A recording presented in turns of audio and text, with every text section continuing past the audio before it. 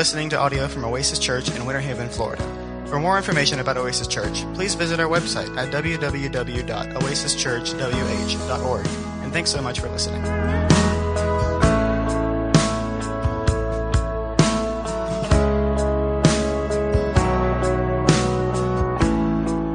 Nothing compares to the promise I have in you, the song, Shout to the Lord. Thank you, Chad. He did a tremendous job. You know, nothing compares to his promise, no matter what it looks like around us. And it can look pretty daunting around us at times. Some might even say that the circumstance surrounding us as a nation, maybe let's be a little bit more specific, us as followers of Jesus in this particular nation might look a little bizarre, a little concerning. Maybe we're starting to wonder, maybe even falling over into that land we're not supposed to be in, which is worry. And so maybe things are challenging for you today. And if that's the case, then I'm glad you're here. You see, 2 weeks ago, we started looking at this little Old Testament book called Lamentations. And as you have already read and you have already sat and tried to understand, this little book is very depressing. Because it is a little book of 5 poems of the weepings of who we believe to be the prophet Jeremiah surrounding the events of Babylon coming in and under God's hand of judgment, destroying Jerusalem, the temple, and deporting over the course of about 15 years all of the people that were of any worth to anybody 700 miles away into captivity to the land of Babylon. And so what Lamentations is, it's a little book of 5 poems where the prophet's saying, God, you told us what you were going to do. You warned us about these things that were to come, and you continued to be long-suffering and loving, and you held back your anger, you held back your wrath, and you told us if we didn't repent, if we didn't turn back to you, that these things would unfold. And now I've had the horrible privilege of watching it unfold before my eyes. And most believe that Jeremiah wrote these poems as the embers of Jerusalem were still smoldering. As people were still crying and people were still in agony, wondering, has God forgotten us? And is He just through with the people that He's called by His own name? The first week, we kind of allowed Jeremiah to speak for us. In his sadness, we said, you know what? We too fall into times of great sadness, great burden. And we said that in the world in which we live in, sadness and despair and the feelings that I don't know where to turn and I don't know what to do, they're unavoidable. They're going to come to us, and there's no way around it. And what we can do is just at times embrace it and allow God to meet us where we are. And give us the opportunity to experience Him even in the sadness. Because sometimes sadness comes and stays a while, and that doesn't mean that God is absent. We're going to learn more about that today. But He does promise to walk with us.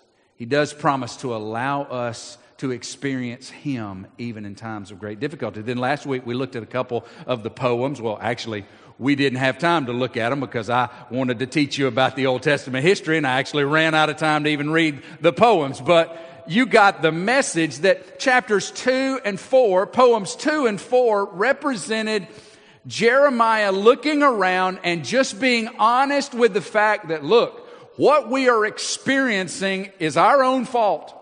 Because way back when, hundreds of years ago, on the other side of the Jordan River, God said, do you understand that as it applies to this conditional covenant that I'm making with you that's represented by the law, do you understand that I have a purpose for this nation? And that if you'll obey me and you'll walk with me under these commands, then I'll bless you. But if you turn your back on me, if you break your promise, then I'll have no choice but to bring about consequences in the life of the nation that I love. And they said, yes, sir, we understand. Didn't have anything to do with the unconditional covenants, the things that promised to Abraham and Isaac and Jacob and David. It didn't have anything to do with those. These were the conditional covenant of law. And they said, yes, sir, we understand. And then for centuries, they wandered back and forth, more back than forth. They found themselves having turned their back on God, and His cup of long-suffering ultimately filled. And He brought those consequences that we did read from Deuteronomy chapter number 28, or at least many of them He brought. Because He's a faithful God, not only to do the things that He promises to do when they benefit us to our desire, but He's faithful to keep His promises even when that involves consequences. But thank God, God meets us even with the consequences, and through repentance and confession will allow us re-entry into fellowship with Him. Not in the family, we were never out of the family, but we're brought back into fellowship through confession and repentance. Today we want to finish up this little book of poems as we look at poem number 3 and poem number 5. I think what Jeremiah does in these poems is he goes from the national, where he had been in poem 1, 2, and 4, and he makes this now more personal. And so I just want us to kind of think, if you will, about when we are trying to walk faithfully with our Lord, and yet we find ourselves in times of great difficulty. When we find ourselves under what feels like the hand, the foot, the thumb of God. And yet we're trying to walk with Him. Because who in the nation was trying to walk more closely with God than the prophet Jeremiah, who had been faithful to communicate, who had been faithful to preach the things that God had given him to say, and yet he was rejected time and time again. And still he suffered along with those who were guilty and deserving. So we're going to see this idea of the faithful in darkness finding hope and having that hope upon which to lean and pursue and with confident assurance press on. We're going to see the righteous who suffer. We're going to see hope over despair. And then finally, we're going to see a prayer of endurance. Let's look at Lamentations chapter number 3. We've gone from the corporate to now he's getting very personal. He's writing from his personal view. This is how he feels. He's not speaking for the city. He's not speaking on behalf of the people. Now he's talking about himself. The righteous prophet having suffered at the hands of the judgment of God. Lamentations chapter 3. He says, I am the one who has seen the afflictions that come from the rod of the Lord's anger. Listen to these things he said about me. He's led me into darkness, shutting out all the light. He's turned all his hand against me again and again all day long. He has made my skin and flesh grow old. He's broken my bones. He's besieged and surrounded me with anguish and distress.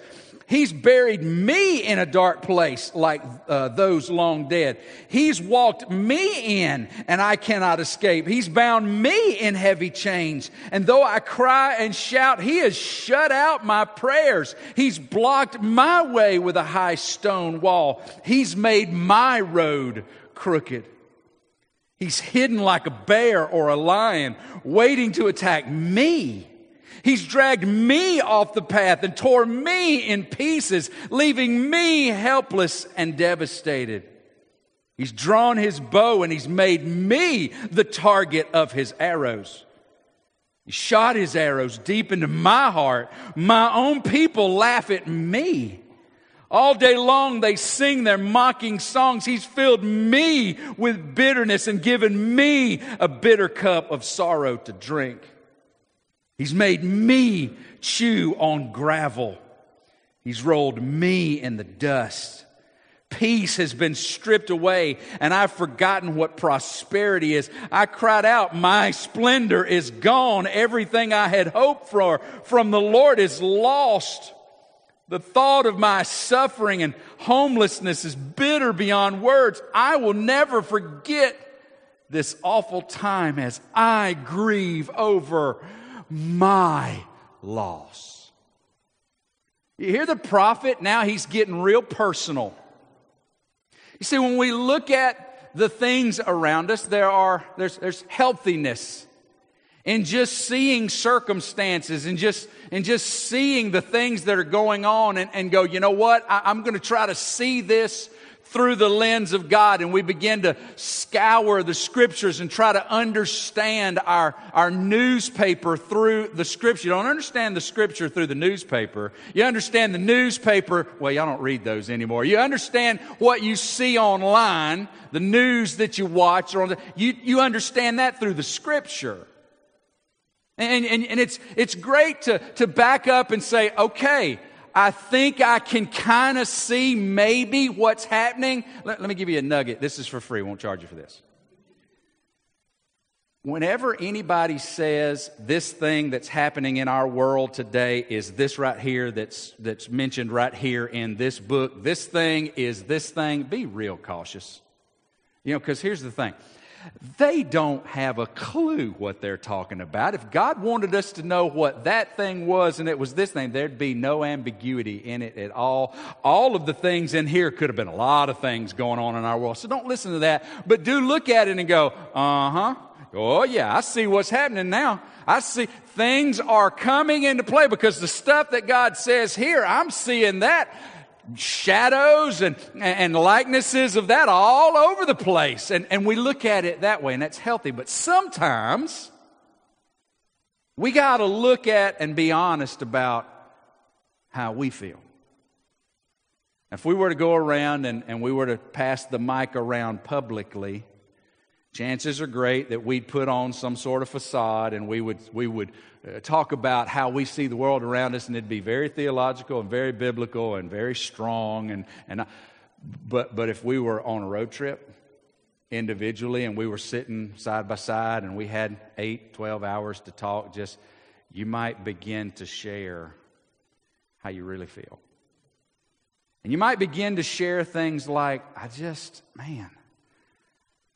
can remember years ago I was happier than I am now, but now I don't know. I just kind of feel like that I'm under God's time. I see what He's doing, and I watch what's happening in our nation. I just kind of feel like that I'm crying out, and He's not hearing me. I feel like that I'm praying, and I'm seeking Him, and I'm asking Him to do things, and it's just not happening. I just got to be honest. Sometimes I wonder where God's at. That's what Jeremiah was doing right here. What we see right here is the picture of the righteous suffering. Faithful Jeremiah suffered along with the guilty community. The Babylonians that came in and wreaked havoc on Judah and Jerusalem, guess who also felt the hand of God's judgment? The righteous. We've got this idea that somehow God's going to judge everybody. It's an Egypt theology that we have. Because in some of the plagues, not all of them, but some of the plagues, you know how Egypt experienced the plagues, but it was like Israel over here in the slave quarters, they weren't experiencing. It wasn't all of them. It was only some of them. But we've got this idea that when God brings judgment on sin, and He always does, that somehow if we're a follower of Jesus, we're going to be in the bubble. And the bubble is going to keep us from experiencing the great difficulty. If that's the truth, then God owes Paul and Peter and John and Luke and all of those guys in the first, He owes them a huge apology. And not only that, Jesus was lying when He said, if you follow me, you're going to experience great difficulty. They're going to hate you because they hate me. You know what we need to be thinking about? Not about what things are going to be stripped from us as Americans. We need to be thinking about how we're going to stand as Christians when the free speech stuff really doesn't have anything to do with who we are as Americans, but about what we can and cannot say as a follower of Jesus. We need to be thinking about what we're going to be willing to suffer in order to continue to say the things that God has said in love and with a desire to draw men and women to Himself. But we got to be ready to think about how we might suffer as followers of Christ. Because guess what? I used to say that could come someday. But I'm just telling you, you read the same articles I read. It's right here. And we better be ready. We got to be ready. Or we'll just have to shut our mouths and crawl under a rock. But I kind of want to be like one of those apostles who were under the rock until they saw the risen Christ. And then they said, you know what? If He got up, then I'm just going to take my chances that He's going to raise me too. And they went out with boldness, fearlessness. Come get me if you want. That's a great idea to have. Let's not make it more about our firearms than our faith. Amen? I thought that was right. Amen. Chew on it a little while. It'll taste better after it gets softer. Faithful Jeremiah suffered along with the community. And you know what he never did? He never disconnected himself from the community. Now, before we get too far, you can't look at America like you look at Israel, okay? Okay. Israel was a nation that God created, God established, and then He gave them promises that were unconditional, and then He gave them requirements so that they might obey those requirements. And the nation of Israel was a beacon that was to say, come and see what it looks like for a people who will listen to and follow God. So Israel's job was to cry out, come and see. And then when they didn't present something worthy of seeing, what did God do? He squashed that, and then He established the church. He didn't establish America. He established the church. And the church's job is not to say, come and see. I know that's countercultural to our thought on church. We need to invite folks to come into church to see and hear. That's really not our job. This right here is to get you all geeked up so that you can go and tell. That's the responsibility of the church. Go and tell, not come and see. So don't think about America as an idea of come and see what God is doing in the United States, because that's not what America is about. At least it's not in God's economy. It's a wonderful place, the greatest country in the world, I believe. And I love our freedoms, and I want us to stand for them. But we're not a come and see. We're just in a free part of the world that's a part of the go and tell crowd. I want you to notice, Jeremiah never disconnected himself from the community. When God chooses to judge nations, guess who also feel the ramifications of that judgment? The righteous in those rooms. Does it mean God's mad at us?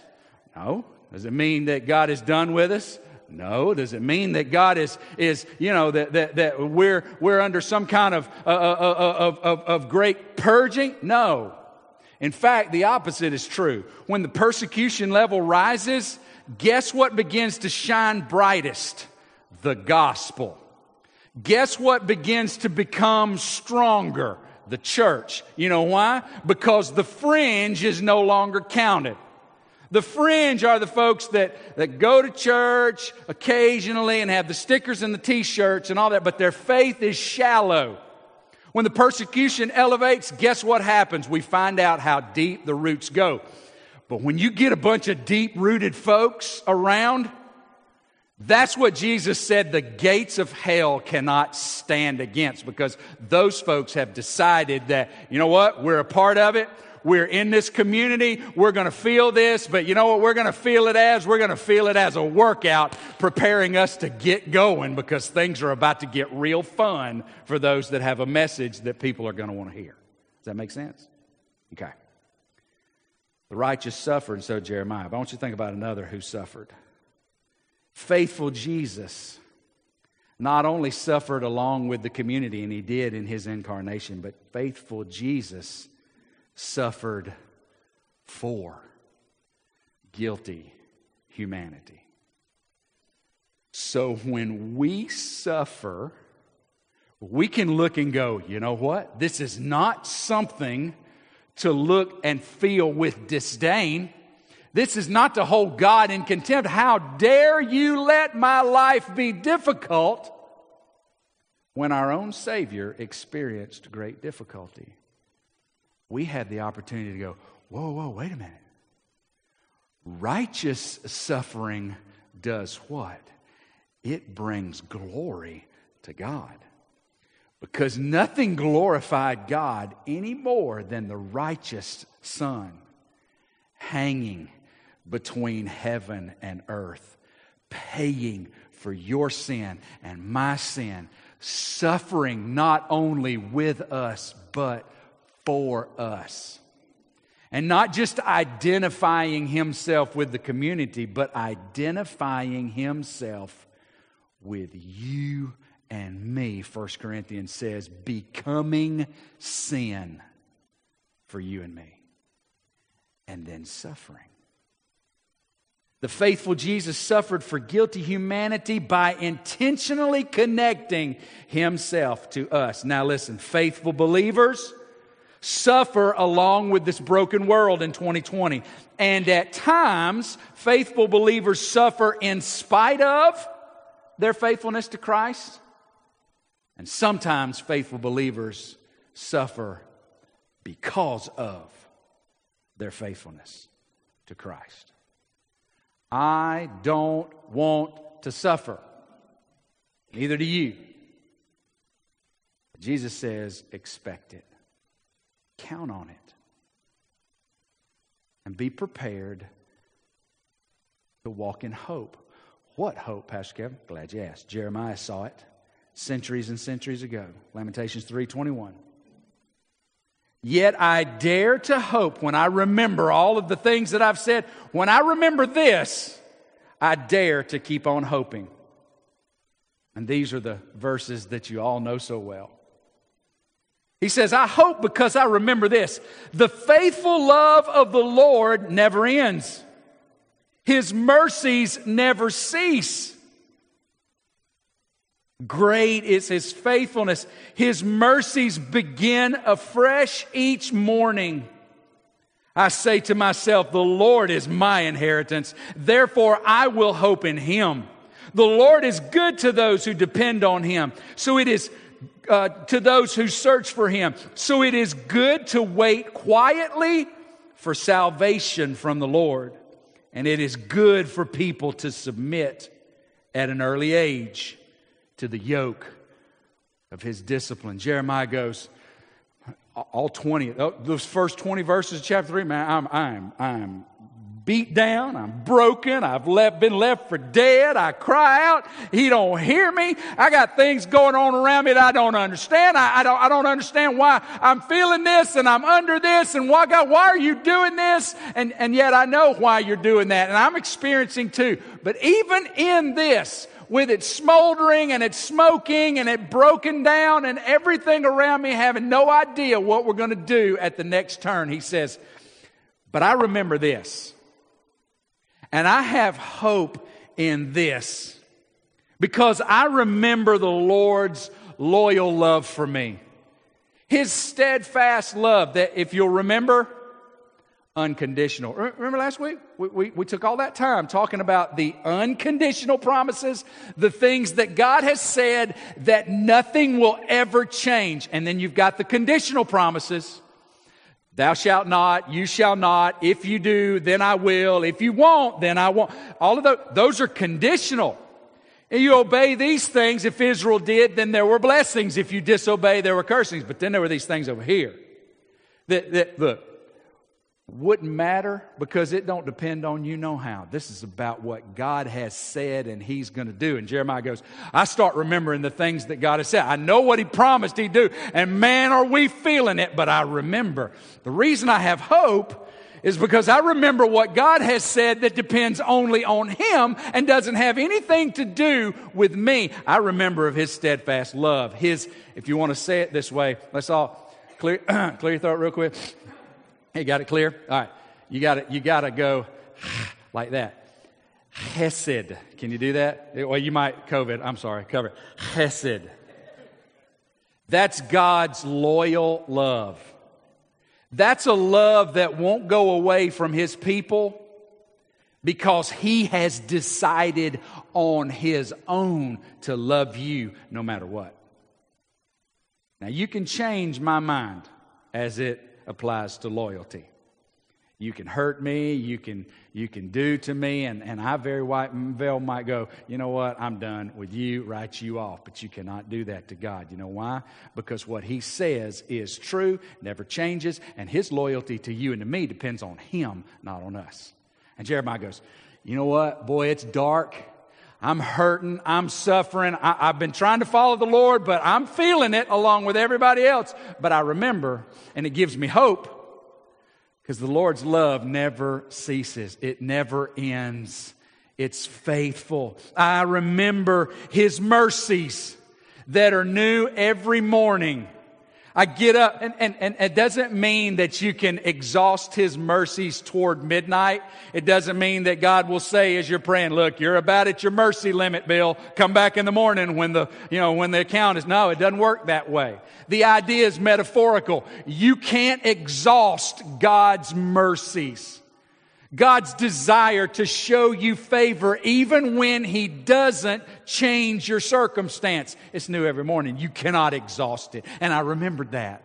And I go, okay, all right. Even though I feel like I'm distant, I know I'm not, because He loves me and He's loyal and His mercies are new. So this must have to do with something in His plan, His program. I don't have to worry because God is for me, because He's decided to be for me.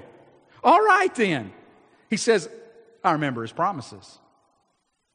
He said, God can't make a promise that He's not going to keep.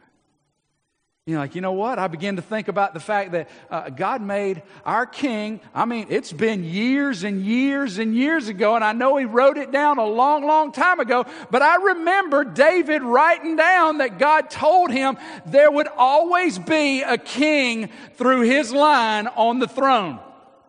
So I'm looking around and the palace is burnt, and I'm looking at the temple is burnt, and I'm looking at the walls are destroyed, and everybody's gone.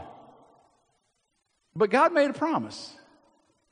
God made a promise to Abraham too, that there would be more descendants. Sure, it's not going to end up with me. God wouldn't even let me get married. Read Jeremiah. You'll find out. God said, don't marry, don't have kids. It's not going to be it's not going to be my descendants. See, you know what? I have hope in the fact that I am God's inheritance and He is mine. His promises are sure. His goodness is not dependent on me. I can't make God bad. God's always good. So I'm going to keep counting on that, and I'm going to keep counting on the salvation that He's promised.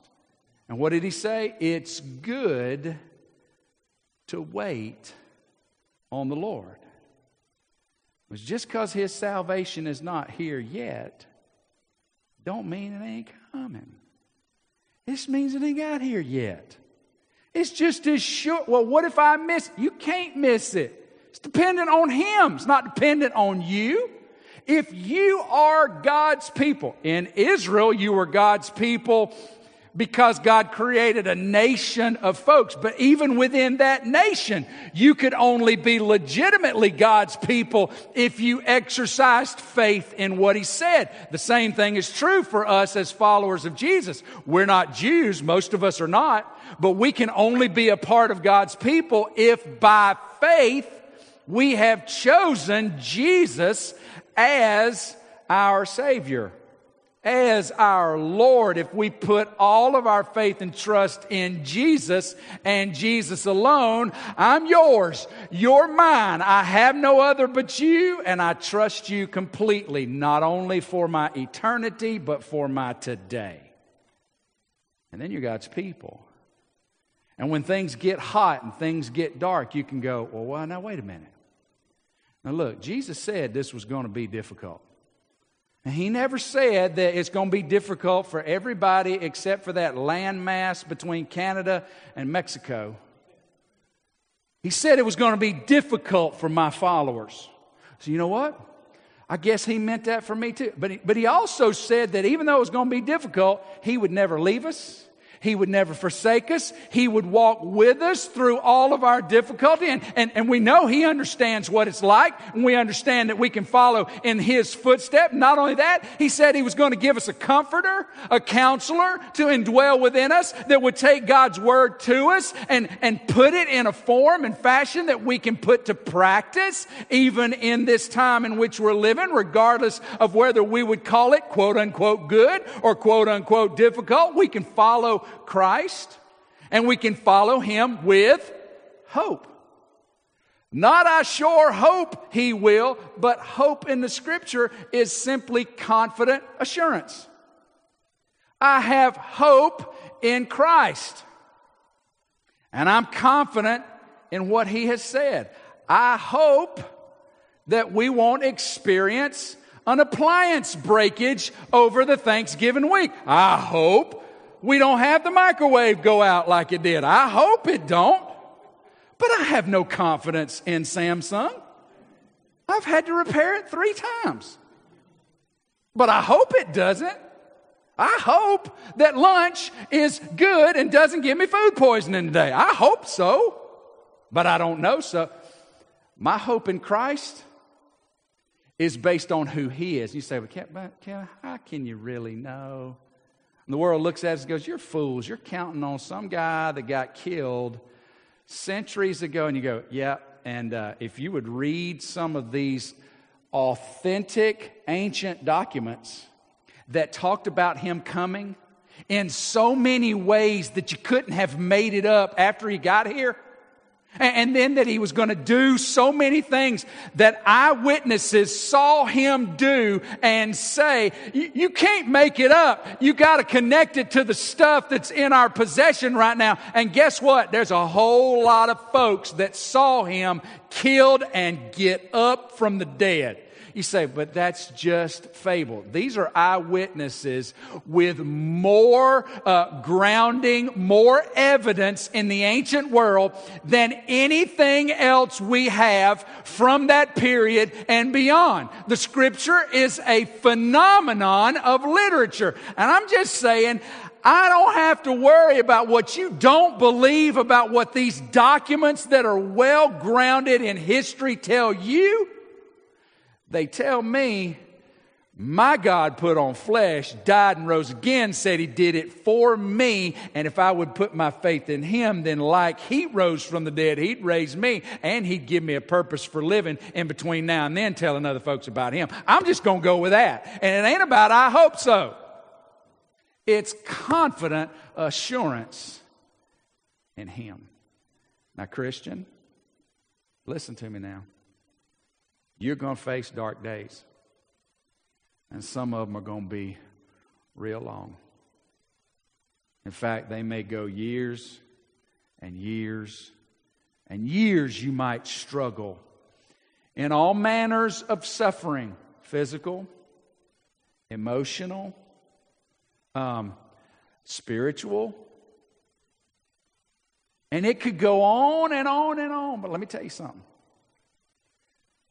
There's healthiness in being honest about that. Get it, write down. Get you a journal. Write down your thought and say it how you feel. There's a health in that. And put dear God at the top of that. And just lay out for Him everything going on in your heart and mind. Lay out the darkness as you feel it. There's a healthiness in that. But when you get to the end of that notebook, if you're a follower of Jesus, you need to say, yet I still dare to hope when I remember this. The faithful love of the Lord never ends. His mercies never cease. Great is His faithfulness. His mercies begin afresh each morning. I say to myself, the Lord is my inheritance, therefore I'll hope in Him. The Lord is good to those who depend on Him, to those who search for them. So it is good to wait quietly for the salvation from the Lord. And it's good for people to submit at an early age to the yoke of His discipline. And I remember that Jesus said, if I go away, I'll come again. I'll receive you to myself, so that where I am, there you may be also. I'll remember that Jesus says, I know I'm going away, but I'm not going to leave you all the way to the end of the era. And you'll have the Holy Spirit, and you'll keep walking, and you'll keep waiting, and you'll keep watching, and then I'm going to return. And when I do, I'm going to bring to completion all that we have started. But until then, just be faithful. And by the way, that's very likely to hurt. But I hurt. And God used it to glorify Himself. When you hurt following me, God will use it to His glory. The faithful suffer, but the faithful find hope in despair.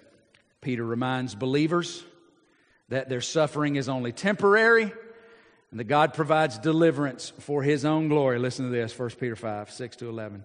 Humble yourselves, therefore, under the mighty hand of God, so that at the proper time He may exalt you. Casting all your anxieties, all your cares, all the things that arise in your life. Just humble yourself before Him, wait on Him, and as things come, just take them and hand them to Him. Cast all your anxieties on Him. Why? Because He cares for you. He wants to hear it. He wants to know it. He'll walk with you as you feel it. But be sober-minded. Don't be distracted. Don't get too caught up in the things going on around you, especially not in this world. Money, relationships, careers, fame, fortune, all that stuff is distractions. He says, be sober-minded. I know you got to have those things, but make sure that your focus stays on Him. Be sober-minded. Be watchful. Why? Because your adversary, the devil, prowls around like a roaring lion, seeking someone to devour. You know how he devoured so many of us? By capitalizing on our pain. By capitalizing on our anxiety, by capitalizing on our worry, on our inability to know everything. All that stuff we were supposed to already have given to Him. All that stuff that we can't control, He says, cast all those things on Him. And what does the enemy love to do? Come along and whisper in our ear about those things that we should have already given to God, that we have no control over. Now, sure, he can devour us with temptation. We fall into sin. He's got us in the trap for sure. But every one of us, he loves to whisper about our pain and to tell us that God has forgotten about you. Because if he loved you, he would have already fixed this. He would have already changed this. He would have already done this for you, because you know this is better than what you're experiencing. So God must not love you, or he would have fixed it. And God goes, I never said that. I said I'd fix you. And then I'd use you in my processing of addressing all that's still broken. He's looking. He'll lie to you. He'll get you upside down and sideways. He says, resist him. Firm in your faith, knowing that the same kinds of sufferings are being experienced by your brotherhood throughout the world. You're not alone. You're not going through these crises by yourself. Others have felt them before. Others are going to feel them after. And some are feeling them with you. Whatever your struggle, you got to resist that with faith. Faith in what? Faith in the things that God has said that depend on Him and not on you. Verse 10. And after you've suffered a little while, well, how long is that? You know, kids say, hey, when are we going to be there? In a little while. My dad's a pilot. His maps were really small, okay, because they had to sit right here on his. I hated it when he did this, but we would drive, and so on my dad's little airplane, little flight charts, the maps were small. So the scale was real small, right? So like this right here could be like 100 miles because the map was so small. And I'd go, Dad, how much farther? And he'd go, oh, I don't know, about that far. And I'd look and I'd go, man, that ain't even a knuckle. We'll be there in a minute. And we wouldn't. You know why? Because his half a knuckle and my half a knuckle aren't the same. There's somewhere in Scripture that says a day with God is like a, let that sink in. Don't let it sink too deep because you'll get depressed. But he says, after you've suffered a little while, how long is a little while, God? I'll tell you, in a little while. After you've suffered a little while, the God of all grace who has called you to His eternal glory in Christ will Himself, He won't dispatch somebody else. He won't send you down to the next floor so that my representatives can have, no, will Himself, after you've suffered, He'll restore, He'll confirm, He'll strengthen and establish you. What God is basically saying is, I got you. Y'all were here. We studied Ephesians. What did He say? I got all you need. Stacked up as high as you need it. To do and to be everything I've called you to do, regardless of how it looks or feels in the place you're in. I got you. I'll equip you. I'll strengthen you. I'll establish and restore you. Just stay sober-minded and focused so that you can see me amongst all this going on. Then there's prayerful endurance. The righteous, they suffer. The righteous find hope in despair. And then there's a prayerful way to endure. Lamentations chapter number 5. It is also a series of 22 verses. You remember there were 22 letters in the alphabet, of the Hebrew alphabet, but this particular one is not an acrostic. It does not work out. It just has the 22 verses. Because most Bible students that have poured themselves into the Old Testament literature think that the prophet is just simply staying within the framework of the 22, but just pouring out his prayerful heart to God. Look, I would encourage you to read the whole chapter, but I want to show you his prayer through just 4 verses. Jeremiah's lamenting concludes with this prayer that starts with remembrance. Verse number 1 of chapter 5. Lord, remember what's happened to us. See how we have been disgraced. Did God need to be reminded of what had happened to Judah? No. But it was helpful for Jeremiah to remind God that he still was processing the things. You know, there's something healthy about us in our prayer to sometimes tell God things we know He already knows, but that are constantly running in our mind. You say, well, I think I've forgiven them. I told them I forgave them. But you know what it's like in your heart. You still think about it. So I think it's healthy sometimes for you to go, hey, God, you remember how that I was mad with so-and-so? Or you remember how I wasn't trusting you about this? And then you showed me and I put my trust in you. And well, I'm back there. So could you remember? So there's remembrance in this prayer of Jeremiah. He's just wanting God to walk with him in the now. And then verse number 16. Jeremiah says, the garlands have fallen. What's a garland? It's a crown. It's like a reward for someone who wins. The garlands have fallen from our heads. Weep for us because, what are those last 3 words? We have sinned. What is Jeremiah doing? He's confessing. The reason why we've been brought down several notches is because we've sinned. So Jeremiah's prayer is one of remembrance, wanting God to walk with him in the now. Remember where we're at now, God, remember? But I know that we're where we are because we've sinned. As we walk as God's righteous, and I hope we're walking as righteous ones. Even in our hope, we need to constantly be walking with God in the now, but we need to be thinking about those things that need to be confessed, both your sin and our sins, and the nation's sins. Walking with Him, knowing the mess that we're all in. But I see prayer of recognition. Verse number 19. But Lord, you remain the same forever. Your throne continues from generation to generation. Even though I need you in the now, and I want you to remember where we're at now.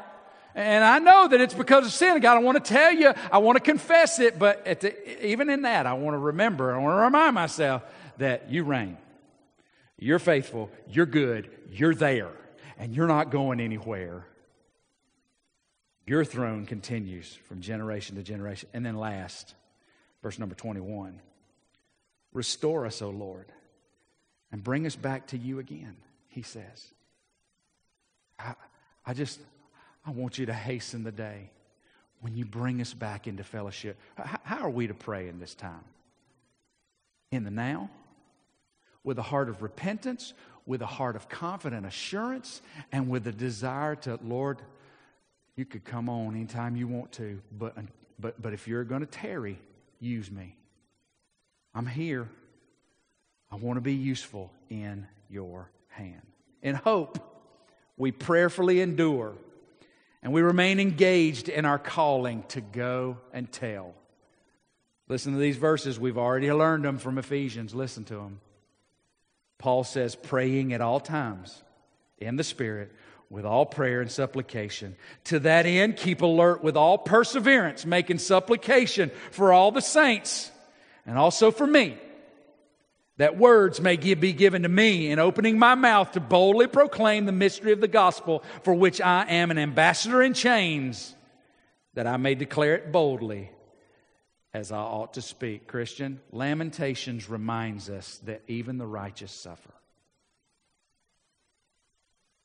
And that's okay, because the righteous one also suffered and has invited us to follow him into that for his glory.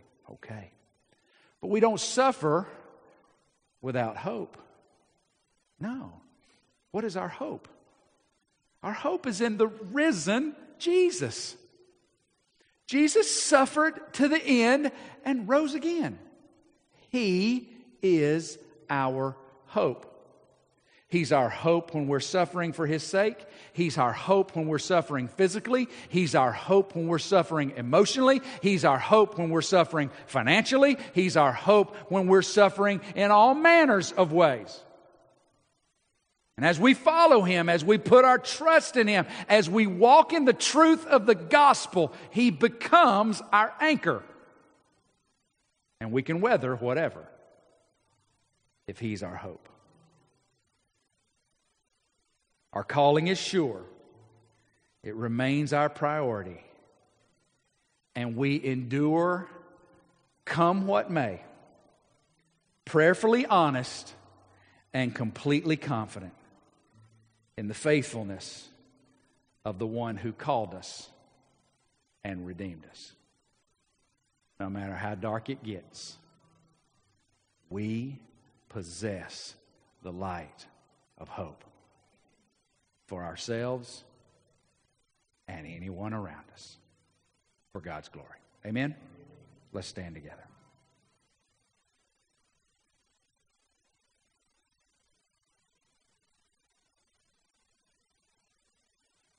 Jesus is not a good luck charm.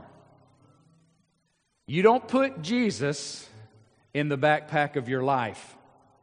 You don't sprinkle a little Jesus like Pixie dust over my life every morning and trust that magical working of the magical Jesus to get me through my day. No. But you can bring your sin that you know you have in abundance. And you can go, God, I can't do anything with this. And I have no hope. I bring you my sin, and I believe that Jesus put on flesh so that He could die in my place. And I believe He took my sin on Himself when He died. And I believe that you raised Him from the dead. And that my sin can be forgiven. I can be set free. I can be born and adopted into your family if I just take Jesus as my God and Savior. And so, God, today I'm trusting Him and nothing else to be my Savior for eternity and my directional beacon for right now. If that's you, you can move from the ultimate despair to absolute hope today. Just simply by faith. If you know Jesus by faith, it's that same gospel that's going to carry us through come what may. And guess what? It will. Or God's a liar, and we all know that can't be true. Amen? Father, we thank you for this. We thank you for your love. We thank you for the truth of your word. We thank you for your Son. We thank you for hope that we have in Him. God, I pray for that one who may be hoping in anything else, whether they're in the room today or watching online today or any day into the future, and they're going, I don't really know Jesus as my Savior. God, would you draw them so they would understand that it's simply about being honest about their sin, trusting in what you've said about them and what you've said about yourself, setting all others aside in order to take Jesus and Jesus alone as their God and Savior, as the leader of their life today and tomorrow. And I pray that you'll encourage them to trust Him and Him alone by faith. Father, I pray for my brothers and sisters and myself. We don't know what the future holds, but we know you do. We know you have a purpose and a plan. God, let us fulfill your purpose that you've called us to. We'll fear, we'll worry, we'll wonder, but in the middle of it, remind us that our hope is intact because our hope is in you. Give us courage. Give us boldness. Give us words that we might communicate honestly as a representative of your Son. We love you. We trust you. We thank you. For it's in Jesus' name that all of Oasis Church said, amen.